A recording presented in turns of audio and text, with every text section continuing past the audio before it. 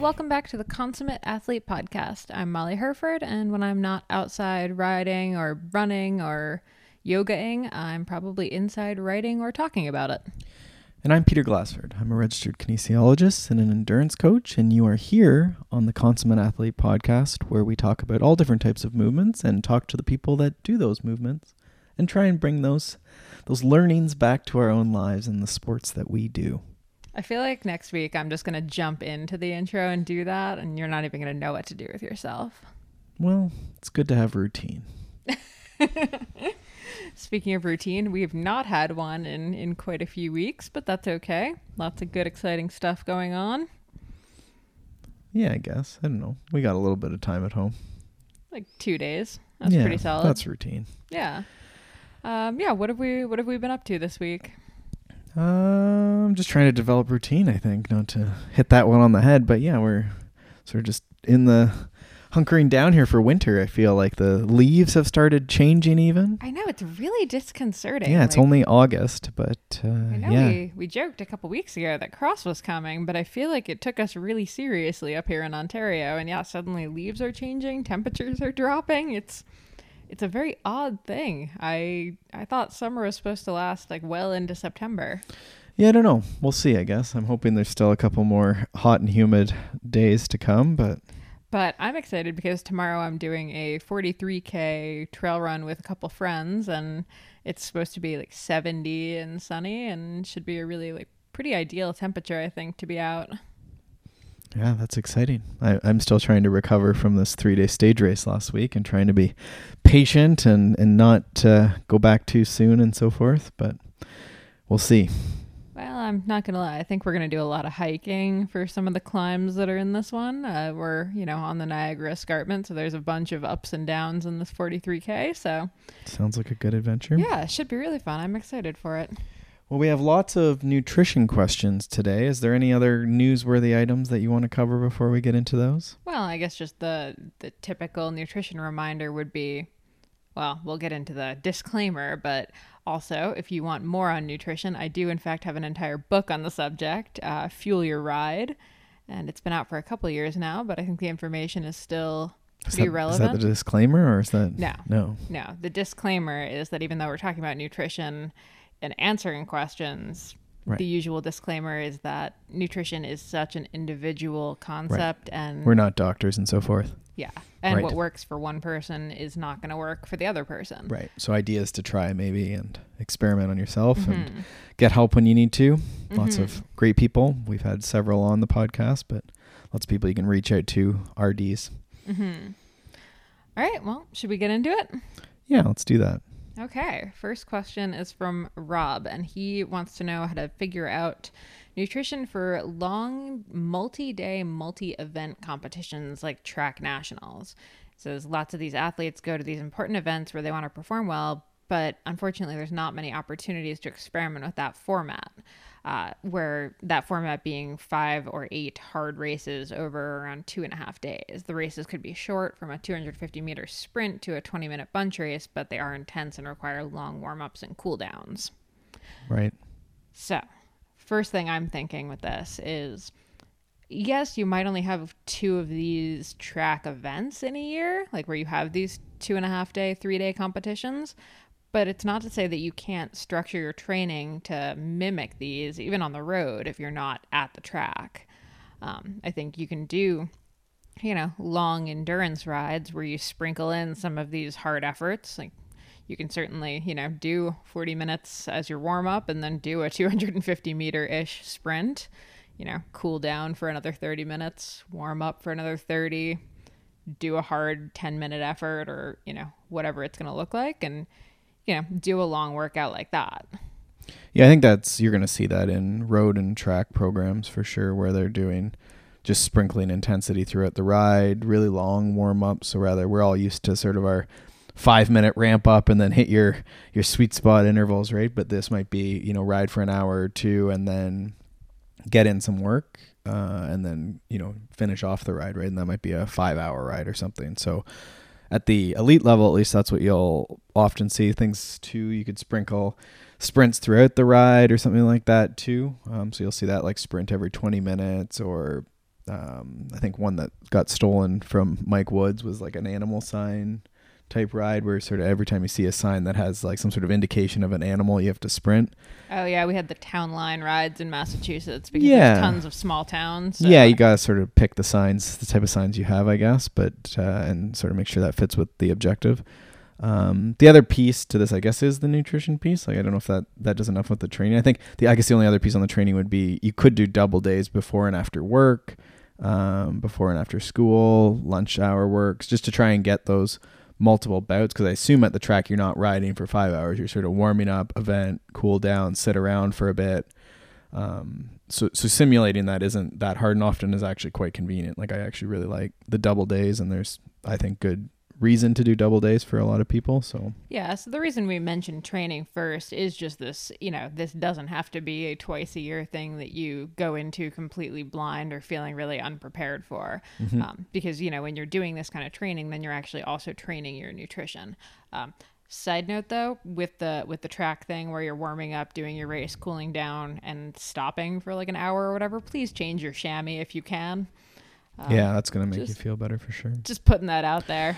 Yeah, and I Anyway. think I would take do some poking around and find, coaches you can talk to or observe competition or read some books from sports like rowing, sports like CrossFit would be something that's really hot right now. And there's lots of movies on Netflix you can watch and maybe sort of pull out some information, because there are, again, things where there's like competitions throughout the day for a few days. And they actually had the cyclocross race they did there a couple years ago as part of that. So they had a cyclocross race in the middle of all these other things they were doing. They did a crit last year, I think. Could be. Yeah. So I think there's a lot of other sports that do this. And I think it's just you try and make that your everyday, so to speak, right? You're used to multiple bouts of training. And cycling's a really odd sport because we don't do very commonly, you don't see people doing double days and stuff as obviously it's all about the 5-hour epic rides, but most other sports do that. Running, it's very common. Marathon running, it's very common. Ultra running, you'll even see a little bit. Ultra running tends to go more towards just all day, but I think a lot of the smart people are doing double days. Rowing is huge on double and triple days. Certainly CrossFit, strength training. So I think looking towards those other sports might be smart. I'd also question that warm up. I'm not a track coach, but I don't know how long you actually have to warm up. There's some good, there's actually like track based and TT based stuff that sort of questions that a little bit. I think like University of Alberta did a good study on warming up for track stuff. And I'm going to throw out that like even the cool down has been like, you Calgary. definitely need to cool down, but the how long is definitely up for debate. Yeah, I'd play with that and see what again, this is where in training, maybe you can play with that a bit too and just see like what are the differences too. But because sometimes I wonder if we just sit on the trainer randomly just to like, it's mental, which might make it worthwhile too. But just being careful with that too, how much energy you just sit there burning versus if you just got a sprint, right? How much do you like, is a 10-minute sort of ramp up good enough? Nutrition wise, I think that's where double days and stuff, right? You want to be ready to go sooner. So that's where some of these recovery shakes and powders can be good. You could certainly go whole foods, but again, try that in training. Yeah. I mean, I think this is definitely one of the times where fat and fiber are probably not going to be your friend throughout this day or even these 2 days. Yeah. So I would really steer clear of like the huge serving of steamed broccoli for dinner or for lunch, obviously. Yeah, I mean, I think you could do like a rice and eggs type thing, and it would probably go down if you had a bit of a space there. But I think you'll also see just recovery sort of whey-based being pretty common. And, the usual caveats of don't try anything new on race day. I think it is tough, though. Like, when would you take a gel or like would you take a gel or something like that for some of these shorter events? Or is there a duration where you'd start being like, okay, like 5 minutes before I'm gonna do the gel at the line kind of situation? Yeah, it's a little out of my wheelhouse, but if it were me and it's thinking about towards like short track racing or something like that, would be probably the closest that I've got. Yeah, just in that warm up, I might do that ahead of time, especially for the second effort and stuff too, just to try and keep, it's the taste of the fuel as much as it is the actual fuel for the event, right? Like I can see where your head's thinking like, well, it's not even going to get absorbed, right? If especially for those short things, but sometimes just that taste, right? So I think we can say, kind of eating, snacking away on your bars or having some, protein powder post event, but then say like 15 minutes out from each event, like one or two of like those, like shot block type things where you're just getting, it's not even like 100-calorie gel. It's really just a couple gummies, and I think you get a little bit of sugar in there. Like some orange slices or something like that too, or a bit of a banana or something. Again, I think it could be something like that, almost just more for the taste, but then also the fuel's there for when you need it and might be for the next effort eventually, right?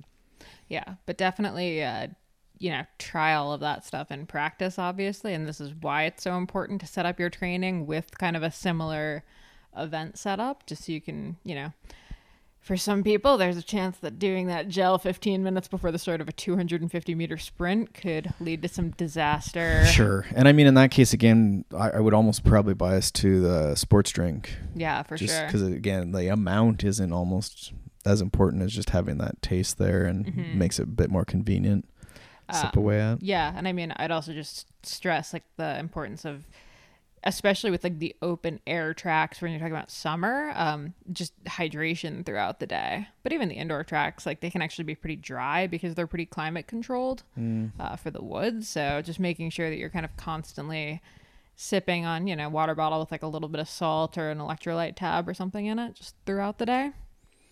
Yeah. Yeah. All right. On to the next. This is like almost the most like opposite end of the racing spectrum, and I love it. I want to go back 1 second because I feel like most track practices do have like starts and stops as well. Like I think there's a lot of like, at least the files I've seen from people like drop-ins and so forth are like you get 8 minutes on the track and then you're off or something like that too. Yeah. And you sort of have to sit around for a bit and then you go again. So I think there is the opportunity, at least on the mic, like this would be like a smaller example. It's not a full day, but it would be like in an hour, you're like on and off and on and off.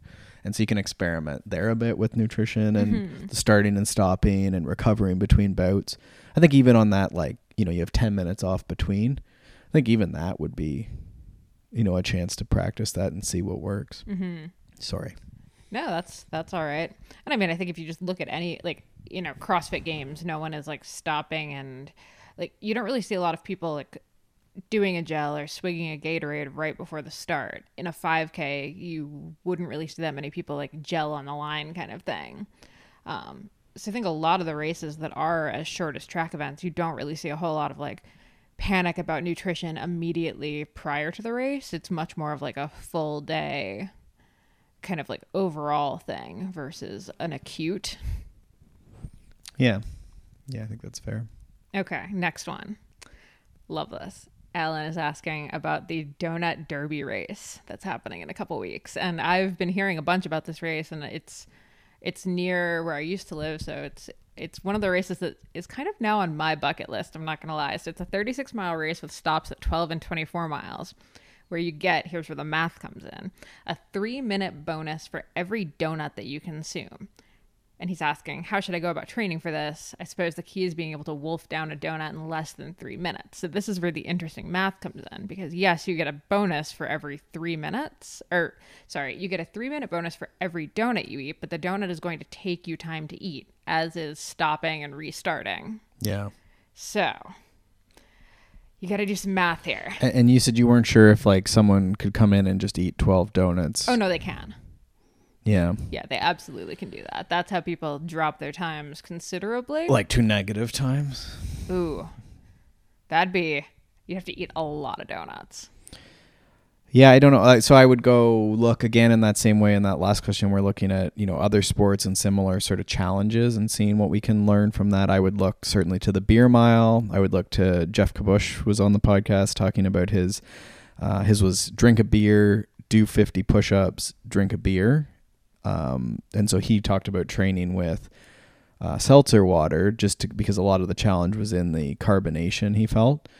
And I think that actually would apply to donuts too, because you'd have the same kind of sense of that like uncomfortable fullness in your stomach from like chugging a seltzer as you would from eating a donut. Yep. So your training should not look like housing a crap ton of donuts. That is not a good idea. But you can kind of substitute in with things like doing a seltzer water even mid-ride, just to feel how riding. Well, maybe not a seltzer water necessarily, because you're trying to put solids in, but I would think, I'm trying to think of like foods that would be fairly bulky.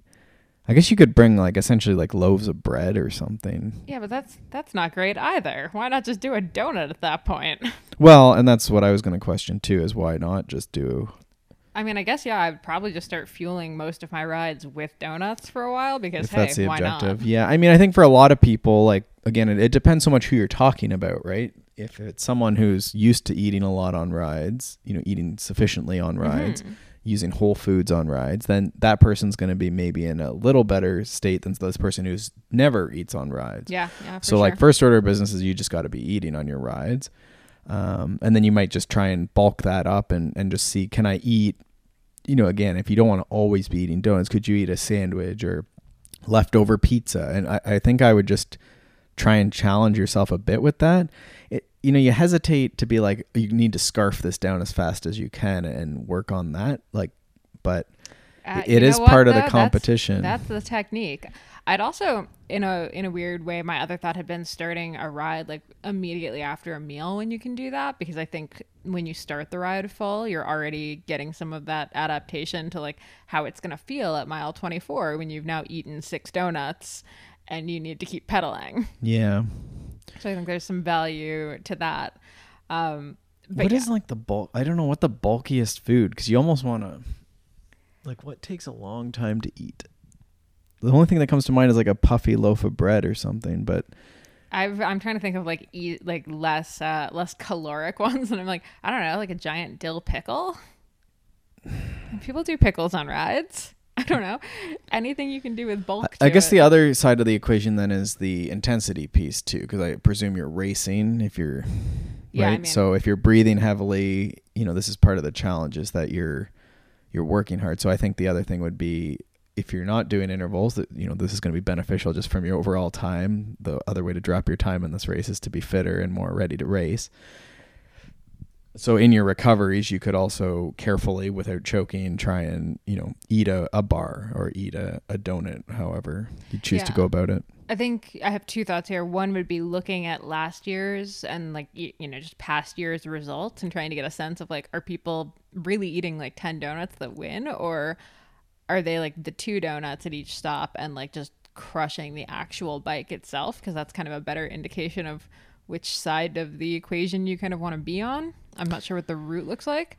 The other thought I had, as you mentioned recovery, was I think if you're racing it and you do know you want to eat 2 or 3 donuts at a donut stop, the best way to save time there is probably going to be to, in the minute ahead of the stop, like from mile 11.6 or whatever till 12, try to ease up and like bring your heart rate down, because you don't want to come into the donut stop at like maxed out heart rate and try to start housing donuts. You want to be like breathing steadily and like not a choking hazard. Yeah, that's probably wise for sure. I feel like we're really breaking this down, but to each their own, and all goals are equal. I mean, hey, I almost threw out, and I'm going to throw it out, the hot dog eating competitions, right? They dunk them in water and like wring them out. Yeah. So I'm not saying you should do that with a donut, but you could do that with a donut. And I guess actually even honestly just mashing the donut down a little bit is probably going to make it easier to eat. Yeah. Right? If you think, unless it's like a cake donut, in which case you're going to have a little more trouble. But I'm kind of a donut connoisseur, I feel like. So it's a really important question for me. Yeah, I mean, so hopefully there's some takeaways there, I guess. Like, I think probably the most specific thing you could do is just go out, do some intervals, and just have a couple donuts with you, and just stop on the side of the road carefully and eat a donut and then carry on. I mean, that sounds amazing to me. At least on the micro level, right? I don't know if we're thinking like training for a full year for the donut challenge, then there's maybe a more. You know what? If this, depending on how this goes, let us know how it goes in a couple weeks, and if you want like a year-long training plan for it, we'll get on it. Right. Yeah. No, I maybe some more details just around like, can you really work the number of donuts, right? Because then it does become more of the like hot dog, like food eating challenge. Mm-hmm. But if, everyone's just sort of doing one donut at 2 stops, then it's really time and then back to sort of bicycle riding. Mm-hmm. Okay, next topic. Noelle is doing a really long ride in a few weeks from now. It's 800 kilometers over 5 days, around 160K per day. So that's around 100 miles a day for non-Canadians. And she says it's a ride, not a race, and there will be stops for lunch and support, but she wants suggestions on fueling when riding that kind of distance. And I think that's really fair. It's honestly, it's almost more challenging to me if I think about that as a ride versus a race. Yeah. A race is pretty simple because you're like, okay, 100 miles, that's, between between 4 and like say 8 hours and 8 hours would be on like the longer side for most like serious people who are willing to race 100 miles. Right. And this is road too, so yeah, it should be relatively smooth sailing. So right? if you were racing it, it'd be a lot easier because the focus would be much more on like, okay, just, carb it up during, but really focus on that proper recovery afterwards and like the good pre-race meal. Mm-hmm. But when you're talking about riding all day, I mean, you could easily be out there for, from after breakfast till you get in with like a late dinner. I remember I did this with Tim Johnson's ride on Washington like 10 years ago. And same kind of situation, 4 days, about 100 miles a day. And, it was really difficult for me at the time, like who hated eating on the bike. By like day 2, I very quickly learned to eat on the bike, but I was not a happy camper about it. And that's always the catch with these, right? Is especially if you're someone who's relatively fit and used to doing, your Saturday long ride. The ride is probably not, one single day of riding is not intimidating. It's just that it's going to get stacked, right? So even though you're not racing, if you get behind on day 1, then you're out all day, right? So it's even just ignoring the fact that you just pedaled 100 miles. Mm-hmm. You have your normal day of 2,000 plus or minus calories, right? Just to be a person and be around. But then you also have whatever number of calories you put out throughout the day. And if you get behind on that, then it's tough. And the problem is you're out on a bicycle, for the majority of the day. So if you don't eat a lot, then you're going to get in and it's like 8 p.m., 6 p.m., and you go to dinner, sure, but you're going to have to you're going to just be ravenous. And then that affects sleep. And there's also just only so much you can eat in one sitting before you most people sick. Just can't, and you either get sick or you're just like so full, right? And it's hard. So in a lot of cases, like I just got back from this mountain bike stage race, similar thing. People asked about recovery, and I was like, the biggest thing you can do is just not get behind during the day, because some of the people are getting in like right before dinner, if not during dinner. Yeah. They've been out since 9 or 10 a.m. and it's just, you can't. They're so tired. You can't blame them. They just want to go to bed. But then we're up, again, 8 a.m. and you got to eat, and then you got to get out on the bike again, right? And it's, your body's so far behind. Yeah. And I mean, I'll definitely say, when you're doing this, like by day 2, honestly, your appetite is super affected by this. So you might go through periods where you are feeling ravenous, but a lot of the time, I think you're actually not going to feel hungry at all. So your hunger cues are just going to be completely messed up. So you kind of have to understand and respect that, I think, going in and have a bit of a plan. And, yeah, it might even look like, especially, since this is fairly casual, you're not going to be, as stressed on time and stuff. Honestly, I would even think about logging my calories for maybe these days and just get at least. I think your point couple. on a plan makes sense. I think we'll go back to what I've done in the past, I guess, for similar rides. Again, I'm not that stressed on my performance in them, but you want to finish, and you also just don't want to get grumpy, right? Like a lot of times that's the challenge, is that you want to be social and stuff on these. So I think what I've done in the past is just, if there's bananas at the aid stations, I'll have a banana or 2 over the day. I'll usually carry, a Cliff Bar or whatever your bar of choice is.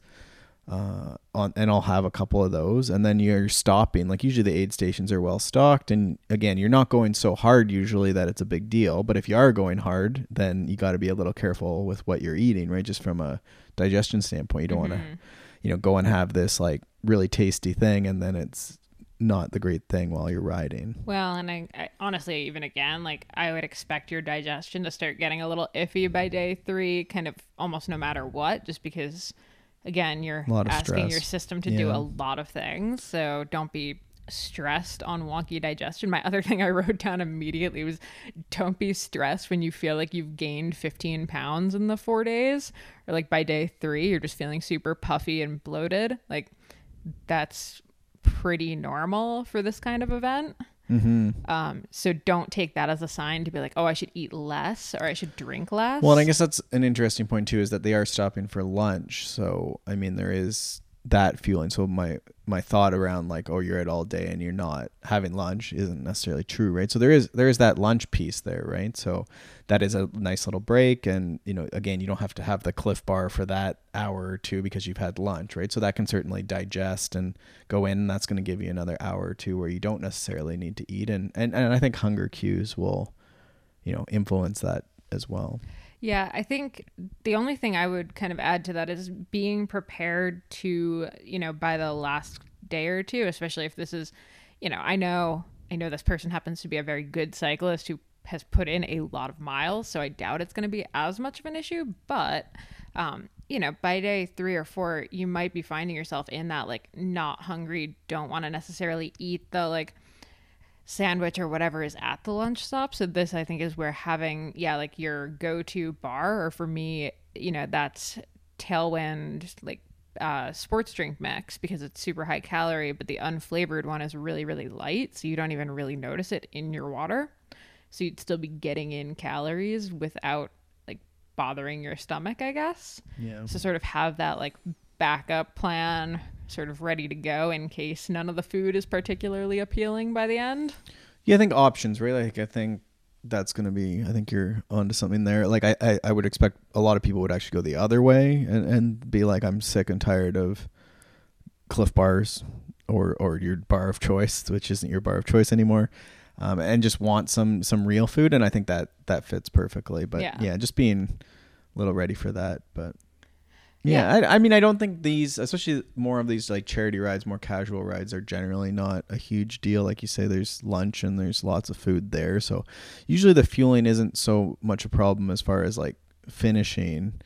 But I think where people get into trouble is they don't eat at all while they're on the bike. And maybe there's like a long period where they're not able to get support, or they're not eating, or they're going harder than they expected. So just having something in your pocket so you can, okay, this is going to be 3 hours of pedaling. This group I'm with is going pretty good.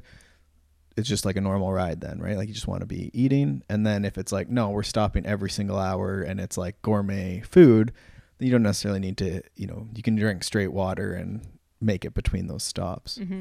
Oh, and this is not necessarily for this person, but in general, having been on a few of these charity type rides, the beer and wine situations most nights get a little extreme on some of these trips, because for a lot of people, like, it is kind of a party, and I'm all about the glass of wine or the beer post ride for sure, or 2, whatever, but just make sure you're at least chasing them with a glass of water, if not 2, right? Just to not rely on beer for your hydration at the end of these rides, because I think that's a trap a lot of people end up falling into. Yeah, there was a question like that at the stage race too, and I mean the thing is, like, it's if you're asking like what is the best choice is not, but it is part of, again, these events, right? And it's often included, which hooks me in immediately when stuff's included. Oh yeah. So yeah, I think less is more, and then trying to put water in between, and if you can not do it super close to bed, so cut yourself off earlier, is again, just so it's not maybe affecting sleep as much, would be another piece to that recovery. But yeah, that's a valid point as well. Definitely the lunch stops, right, are tough. It's a little different for a lot of people who have been, serious cyclists to stop for lunch. I know I have a couple clients who just did, like a sort of Italy type European trip. And, that was really odd to them, right? To stop, and then like solid lunch. Mm-hmm. And so I think just embracing that, especially if you're in a really cool setting, really cool group. And to me, I think mentally I would approach that as just like separate ride. Like we're stopping for, a beer and a burrito or whatever. I think that's the sort of the classic, is this 2 rides or is it 1 ride? If you can drink a beer and a burrito, it's 2 rides. And I think mentally for me, at least, that would help me get over that hurdle of like, we're stopped for so long. It's just, we stopped and now we're doing 2 rides today. We have an afternoon and a morning double day. To that end, I would actually, especially like given the level of support here and stuff, I would actually probably put a spare chamois in either the follow car or honestly in my back pocket. And I would legitimately change my shorts at lunch. Again, has nothing to do with hydration or nutrition, but no, but when you're thinking about getting through the not stage race, but the event happy, right? I think that, and I mean, being comfortable at lunch again, if you're someone like myself who would just be like going stir crazy, like sometimes just new ride, new kit. And I would think if this is supported, you should be able to have a bag in the van or something too, right? And that's very like cross country skiers always change their undershirts. That was something Jen Jackson told me. Just to keep the sweat off more for the cold weather and stuff, right? But so that maybe fits too, just to feel nice and clean and ready for the afternoon. Yeah, I mean, a lot of people will take that time to like reapply chamois cream or something, but it's like if you could just change your shorts and start out fresh, isn't that so much and better? Make that break just really nice too, right? Yeah, exactly. Like there's just nothing worse than sitting down to like a really nice meal with like a soggy chamois. Cool. So I think we have enjoy lunch, be ready for that mentally, and then just carry some bars, because if you do get in rolling pretty hard in your morning workout, as we've decided this is going to be phrased, it's nice to have that food on hand, right? And it seems odd when you're going to stop for catered lunch, but again, it sort of fits sometimes, and then other times you'll be fine between. Yeah, absolutely. Cool. Enjoy. That sounds really fun. Yeah, seriously. Okay. Next question is super broad, but I wanted to ask it anyway. How important is proper hydration for athletes, and how much is enough? So we're going to answer this in super great detail next week. Yeah, pretty good. I think people are going to still have more questions than they started with, but we have a really good expert coming on, really interesting guest for next week, dealing specifically with hydration. Yeah, but we wanted to kind of just jump in and kind of talk generally about this. So how important is proper hydration for athletes? This is a really interesting question because, I mean, there's been research done that's, looked at like the top marathoners are the ones that are getting the most dehydrated during the marathon. Right. So, there's like this one argument of, well, it's just not that important. But then that's talking about acute hydration. Well, and it's talking about a 2-hour race versus a 5-hour race. Yeah, absolutely. Yeah. And then if we're talking about like chronic hydration, say, where, it's how hydrated are we, most of the time. Like these marathoners are not finishing the marathon and staying dehydrated, right? They're right. Yep. They're getting right back to it. So I think we can so it depends on the person too, right? Yeah. So it's like, is vitamin C important or iron important? Like for me, I have maybe a bit of genetic stuff from my father's side. There's like maybe a bit of iron overload type stuff. So iron, if we take that example, is iron important for me? No, probably not.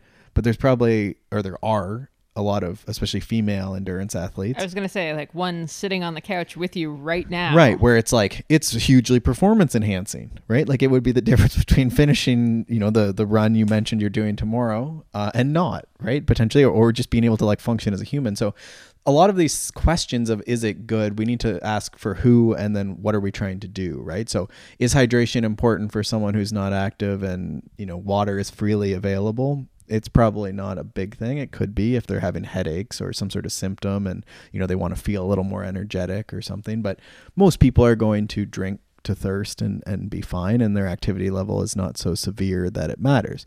But as a consummate athlete, you're out, you're moving, it's hot, you're doing some activity. So we do want to be drinking. Mm-hmm. But it still doesn't necessarily answer the question of, for you, are you the person who it's going to be hugely helpful, or are you going to overdo it and be the person who's like overhydrating and, at the back of the race because you're spending so much time drinking. Yeah. So I can safely say this is the impossible question to ask literally any researcher, RD, anyone. Yeah, horrible article to try and write. I've been trying real hard to work on this article on nutrition for active kids, and to even get an expert to give me a number. Because a range of it number. Depends, right? Yeah.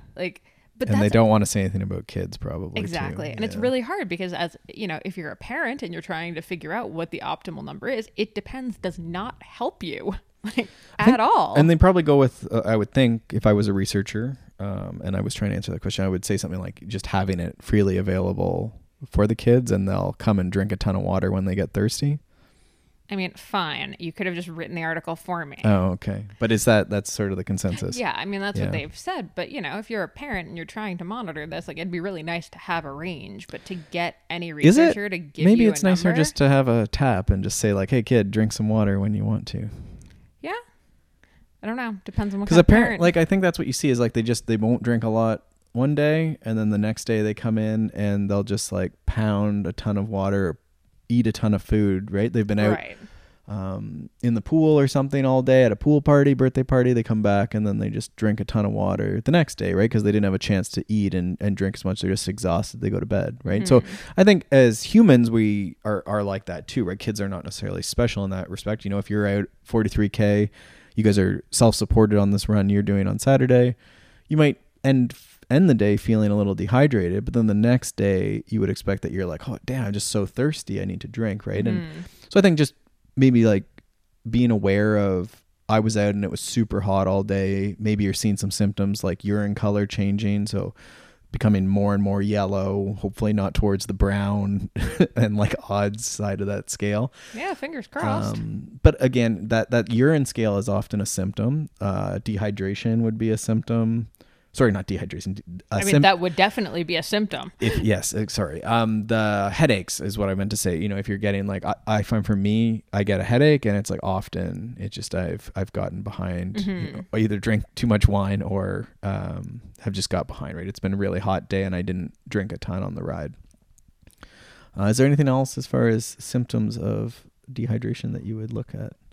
We've talked about cramping, but that definitely can come from a bunch of different things. But hydration's kind of the easiest to check on. Yeah. And then so that I guess ties into like there's electrolyte balance that's tied in with this, right? So the risk at something like a marathon is you got someone who's exercising, so they're sweating, which involves sweating out some of your body salts, for lack of a better term, but you're sweating, there's salt coming out, but there's also water coming out, and then you're only replacing it with straight water, which then doesn't have any electrolyte. So then we worry in those races that person's going to become hyponatremic, which is, we've sort of diluted our body, we don't have as much salts there, so that affects fluid balance just by the nature of how you pull fluid in and out of tissues. So I guess we need to be careful with that and just make sure that we're not only drinking straight water. But that gets, again, that's this new layer of like, oh no, now I need like electrolyte tablets and salts and all this. So hopefully next week with our other podcast, we can answer a few of these questions. Yeah, and then hopefully we'll probably do a call out for specific I think so. Yeah, and really go hard on that. But I think with the cramping, that would be maybe a symptom that like maybe you're actually drinking lots and maybe there is like a need for salt. Yeah. And that might just be salt added to your food or a sprinkle into the thing. It might be an actual like electrolyte supplement. And it might be on the other side of this equation. Again, there's lots of ways to tweak this. It might be less water, right? Again, if you're the person who's walking around all day with a water jug and then you have a hydration pack in whatever type of workout you do, you might just be overdoing it, right? And so you can look up the norms on, how much you need per hour. It's like a small water bottle while you're exercising. But I think during the day, some people, especially the ones who are like giant, like, liter of water and they're filling that many times, like you might just be on the high side of that intake. And if you find, okay, I'm peeing all the time and it's super clear, those would be maybe some signs just to back off that and just see how you feel. Again, try it for a week and see. I really enjoy the optimal urine color is straw colored. It sounds very fancy. So I used to always think that straw meant like a plastic straw, the ones we're not supposed to have anymore. Like now we all use metal. Like white?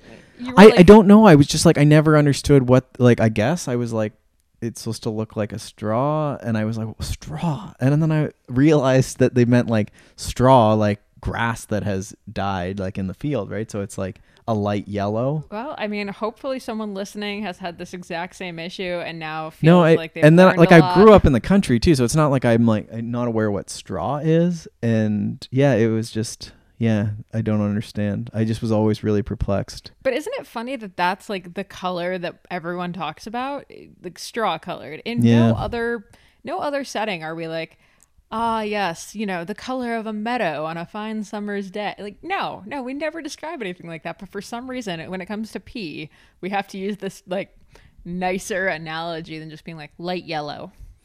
Yeah, it's an interesting piece. So I think if you find, okay, it's like always clear and like maybe you pee many, many times during the day. I don't know, you put the number on many, I guess, but I think for a lot of us too, you're getting into the vegetarian, vegan, paleo, whole foods. Everyone's, trying to do better with the food. So I think as you pull out some of those pre-made foods and, everyone's careful with their table salt and they don't want that. And, there's a lot of things where we've pulled a lot of salt out of the diet. So I think you're starting to see now people, especially in this like healthy group of consummate athletes who are exercising and whole foods diet, potentially you're not getting a lot of sodium and then we're sweating so much out. So sometimes even just adding a bit more salt in, again, that can be just adding table salt, sea salt, whatever, into some beverage, into your food. Certainly salting your food to taste can be just an interesting piece of this hydration question. When you said like they are taking away the table salt, I was like, I hate they. Yes. Well, you have your own salt issues, I suppose, my dear. Not an issue that I have. Okay. Anyway, last question we're going to tackle for today. We actually do have another few questions that we'll get into next time, but these are nutrition ones. So just kind of combining all of them. How far out from a race do you eat in order to digest? I mean, the obvious start to this answer is it depends. Yep. So we're gonna just put that right out there. So I think let's go through the things that are with the depends. It depends on the event and it depends on the person. But I think a lot of those questions you can answer by training specifically for your event, right? So it gets back to our track question earlier. A mountain biker or a cyclocross rider who needs to be ready for a hard start but a shorter race versus, a gravel or an ultra runner like yourself where it's like a longer race, but they often start earlier in the day. So there's a bunch of factors there. And I think you can sort of look at the norms, which we'll discuss in a second, but you also want to go out and test this, right? And make sort of that everyday stance the battle stance, right? Where you're used to, and there isn't a question because you've gone out at 7 a.m. and done a run before, and you know that X strategy worked for you, and then there shouldn't really be much surprise on race day, right? Yeah, absolutely. I think the early morning starts are a good one to talk about because I think like we're kind of spoiled in cycling where there's a lot of starts that are more in the afternoon and stuff. But I'd say the bulk of runs, whether you're talking like 5Ks, whether you're talking marathons, ultras, and triathlons, certainly start a lot of quite early. Sort of 5 to 7 a.m. type thing. Yeah, like I think every race I've done in the last 2 years, barring a couple of bike races, have been a 4:30 a.m. wake up call. Right. So, I mean, I think that's unfortunately the first place to start is the general rule is what, like, eat your meal like 3 hours out from competition. Seems to be pretty common. You see that 3 hours for that pre-race meal. Yeah. So personally for me, like, I guess I can maybe kind of talk about that and then we can sort of break it down a little bit.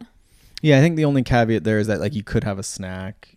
There's always questions around the warm up. Do you eat in the warm up? Yeah, I guess this gets into like the gel on the line. What is like a meal? So I guess maybe we'll clarify as like the meal would be like say around like something in like the 500-ish calorie range. So just like a little bit heavier.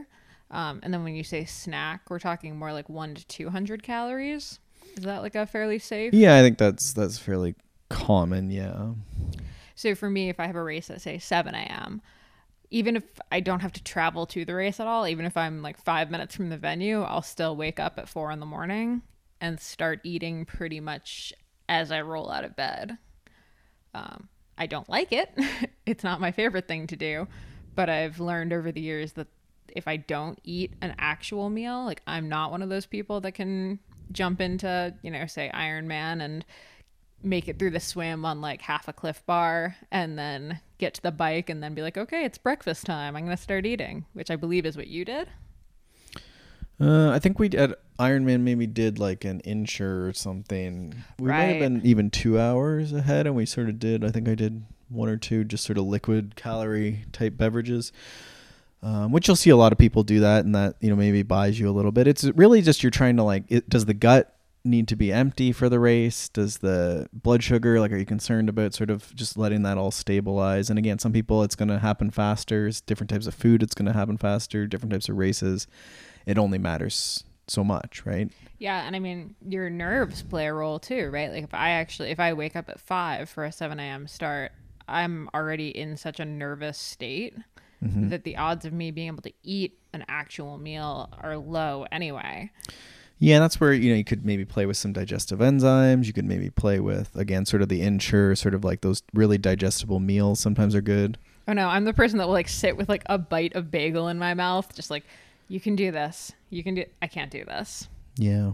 Yeah, that pre-race meal is tough for some people for sure. And that's, I think, why that meal 3 hours out is sometimes good. But again, for some people, that's a long time to go without eating, and they get really nervous and feel like they're super hungry, and that could relate to a lot of things. If you're more of a grazer, right, that could be very tough, right? So there could be something to play with there, even in training, as far as we could call that endurance, or not, right? It could be. It depends on your event, what you're trying to do. Admittedly, this is kind of a hard one, and I'd like to get your take on it, because if we're talking about game playing our runs and game playing this race day, a lot of the times the breakfast that you would eat pre-race is pretty carb heavy, definitely no veggies, definitely no, you wouldn't really go high fat, high fiber or anything like that. You're going easy digestion, probably even low protein. So how do we practice that while also sticking to a healthy daily diet? Right. Yeah, I mean, I don't think most of us are training every day and constantly, right? So it's really that pre-race workout or pre-ride workout. So using your either, in this case, your long run or your hard run, I'd say. Sure. Once a week is probably a good. Yeah, maybe that weekend one is the one you try and go after. And as you get closer to the race, it becomes more and more specific. So you're maybe doing those earlier runs and you're sort of just simulating that a bit. Maybe you're not getting up at 4 a.m., but maybe there's some element of simulation there. Well, that's what I did a month and a half ago, I guess. I hadn't done a race in a really long time. So I had just a long run on the schedule that we kind of pretended was a race day almost. And I think you shifted more 5 or 6 wake up, I think. Yeah, I don't think I did a 4 a.m. I think I did a 5:30 or something, but it was still I tried to do the same thing I would do on a race day. Just didn't really feel like getting up at 4 a.m. And some people, I know, at Leadville, it was early 6 a.m. for a 100-mile mountain bike race, and I pretty much just got out, had a bit of I think I just had green tea or something. And then while you had to go sit in the start corral for a while, and I think just I munched on a bar in that hour, 30 minutes before the race, and then away you go, right? And you just start fueling right away. So I think that's definitely an easy one for the bike for sure, compared to running, say, just from a GI. Maybe. I mean, I think when the calories are fairly low like that and you're just nibbling away, I don't think that light snack in the hour before, it's just making sure that it's not you're, eating a ton. Oh, yeah. I just mean kind of assuming that you're going to be able to eat enough on a run versus enough on a ride. Oh, yeah. And that's the tough thing with those long days is you're definitely starting to you're just going to get behind no matter what, right? That's really the challenge of those days is the total calories out. So I don't want to sidetrack though, because you were talking about simulating. And so I think that's, again, just sort of trying to iron out what you can do at that time of the day and what foods and what's attractive at that time of day and before that type of challenge. Yeah, I mean, I think then just the caveat would just be, making sure that after your run, you're getting in a lot of like the, good veggies, proteins, and all of that, and kind of getting Well, back and to that like homeostasis of like a good balanced sure, diet. but during as well too, Yeah. just making sure, yeah, keeping it up.